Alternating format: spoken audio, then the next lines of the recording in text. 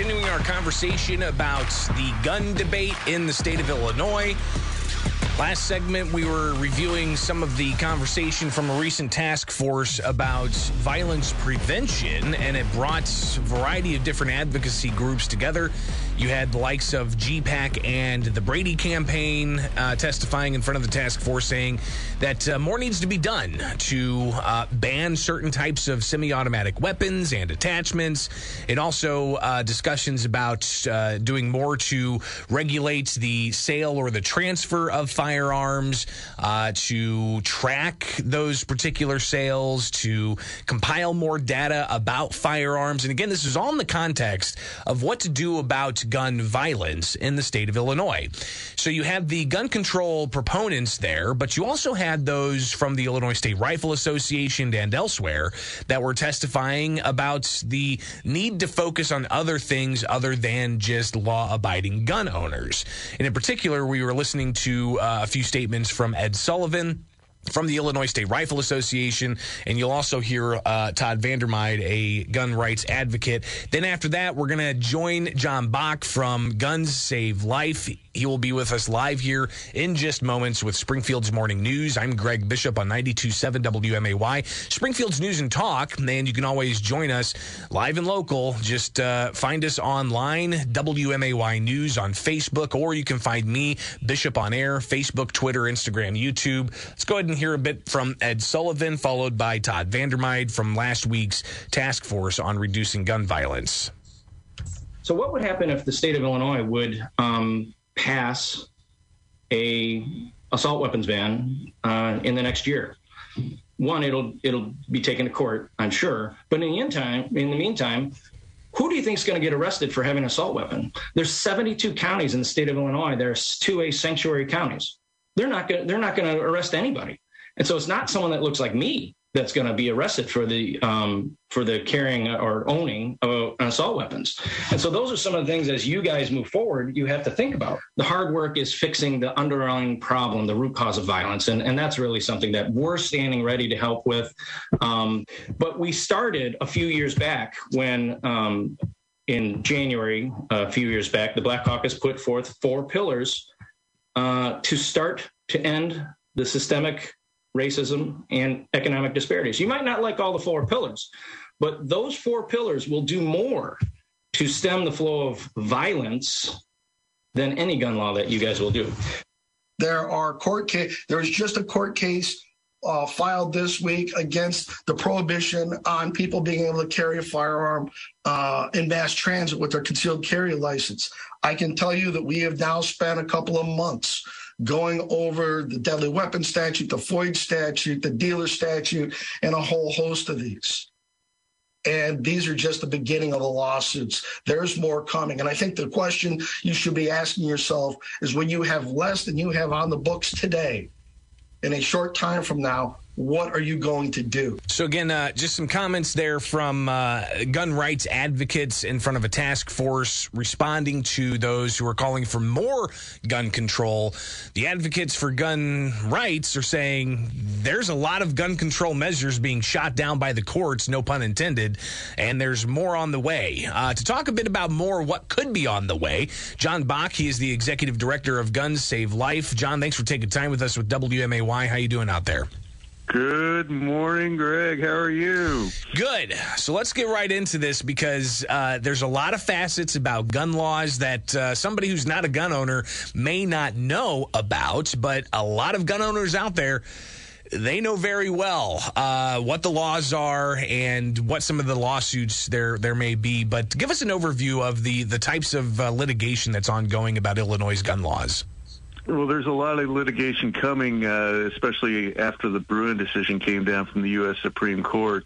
We've got the... And that was the New York case, is that right? That was the New York case that set the new standard for court review of Second Amendment cases, and stuff like the FOID Act that's being challenged in court right now. The Bruen decision said that evaluating Second Amendment cases is text, history, and tradition. And I'll tell you, there were no states in the Union in 1791 that had anything remotely like a FOID Act. So the FOID card is going to be ruled unconstitutional here in the next few months. There's a whole lot of other laws, like the ban on carry on mass transit. A lot of the other prohibited locations are going to go out the window. A lot of the rules about gun dealers, I suspect, are going to be being ruled unconstitutional. And this Bruen decision is going to be for gun rights, sort of like Roe versus Wade was with the abortion rights issue that everyone's so familiar with. I think 50 years of the Bruen decision is going to reshape the landscape dramatically on all these gun laws that have been passed. And at this point, under Bruen, the Second Amendment means what it says, and it says what it means. Shall not be infringed. And it's going to be a good time. But Chicago, for all those people that are worried about, oh, my gosh, what happens when we don't have a FOID card? Well, Chicago has had gun control for 4 or 5 generations now. And look, they have the most homicides of any city in America. The violent crime is completely off the charts.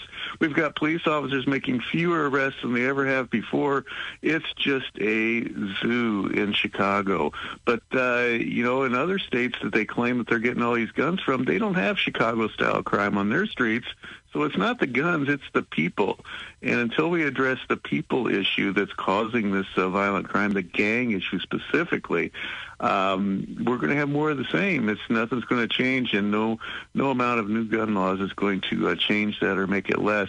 And under Bruen, they can talk about passing all the gun control they want, but it's all just going to get struck down as soon as it's passed into law. Yeah, and I want to talk just briefly about the Second Amendment interpretation and what the New York case ultimately says. You had mentioned text, history, and tradition, and that seems to now be the standard that the U.S. Supreme Court has laid out, and that means that's the standard that should be used in evaluating all Second Amendment challenges. When it comes to the FOID card in Illinois, there's multiple lawsuits, right? Give us just an overview of where that stands right now.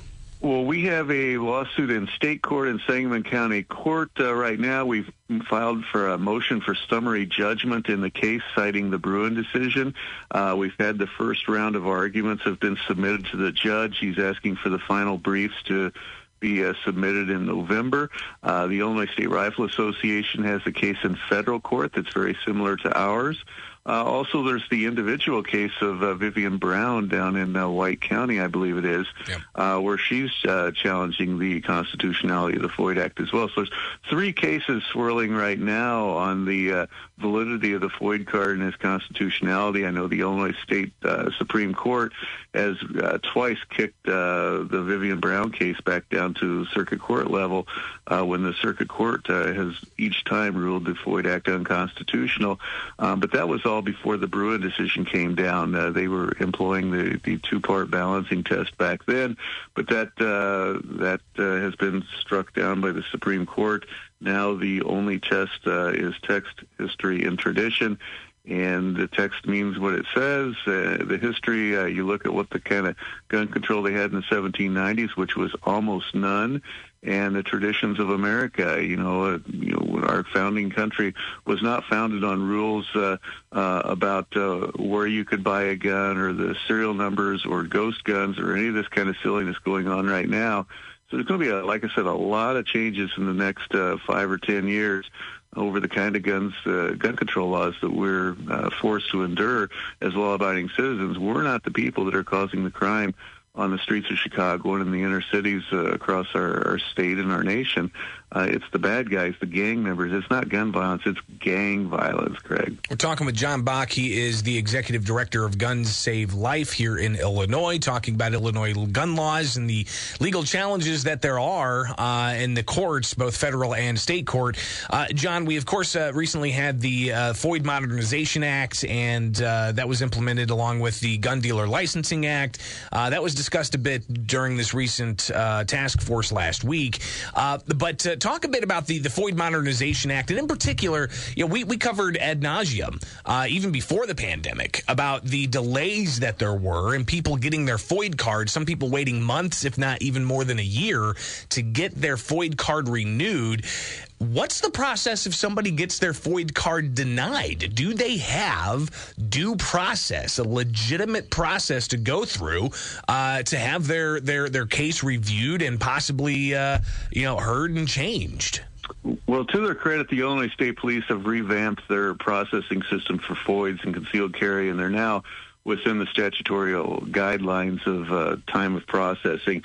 As far as those who are revoked, the state police is revoking without any due process, with zero due process. They're revoking these FOID cards left and right. They're sending revocation letters out by the bushel basketful. And I'll give you an example of some of the people who are revoking. There was a Decatur police officer, a woman who was shot in the line of duty earlier this summer or in the spring. And her FOID card, while she was out on disability for the gunshot wound, her FOID card was revoked because she sought treatment for an eating disorder when she was in college.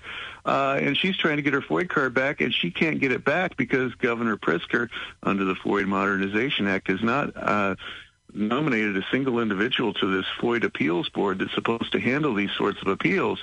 So there's no avenue for people to get their FOID cards restored or reinstated under the current system. Yeah, there's a provision there for a FOID appeals board, but Pritzker has not nominated a soul to fill those board seats, so nothing's happening on those.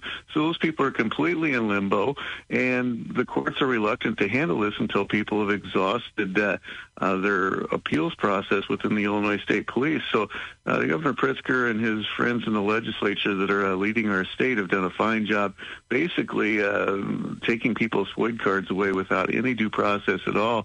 Where in any other state of the union, they'd be perfectly legal to own and possess a gun. But here in Illinois, if you got treatment for an eating disorder when you're in college, you're liable to get your FOID card revoked. John Bach, I imagine this isn't going to be the last time we talk. Of course, we're going to be keeping a close eye on what happens after the election when lawmakers in the state of Illinois come back for fall veto session. What do you anticipate happening? I anticipate them passing more gun control as virtue signaling, and I anticipate lawsuits that are going to strike it all down. And then I think the marijuana dispensaries are going to completely run out of product as all these people go completely hysterical that these gun control laws have been struck down, and they need a little marijuana to cope with their hysteria. That's what I anticipate coming down the line, sir. Well, John, we'll definitely be talking again soon. Appreciate your time this morning. Be safe out there, all right? All right. Thanks, Greg. You take care.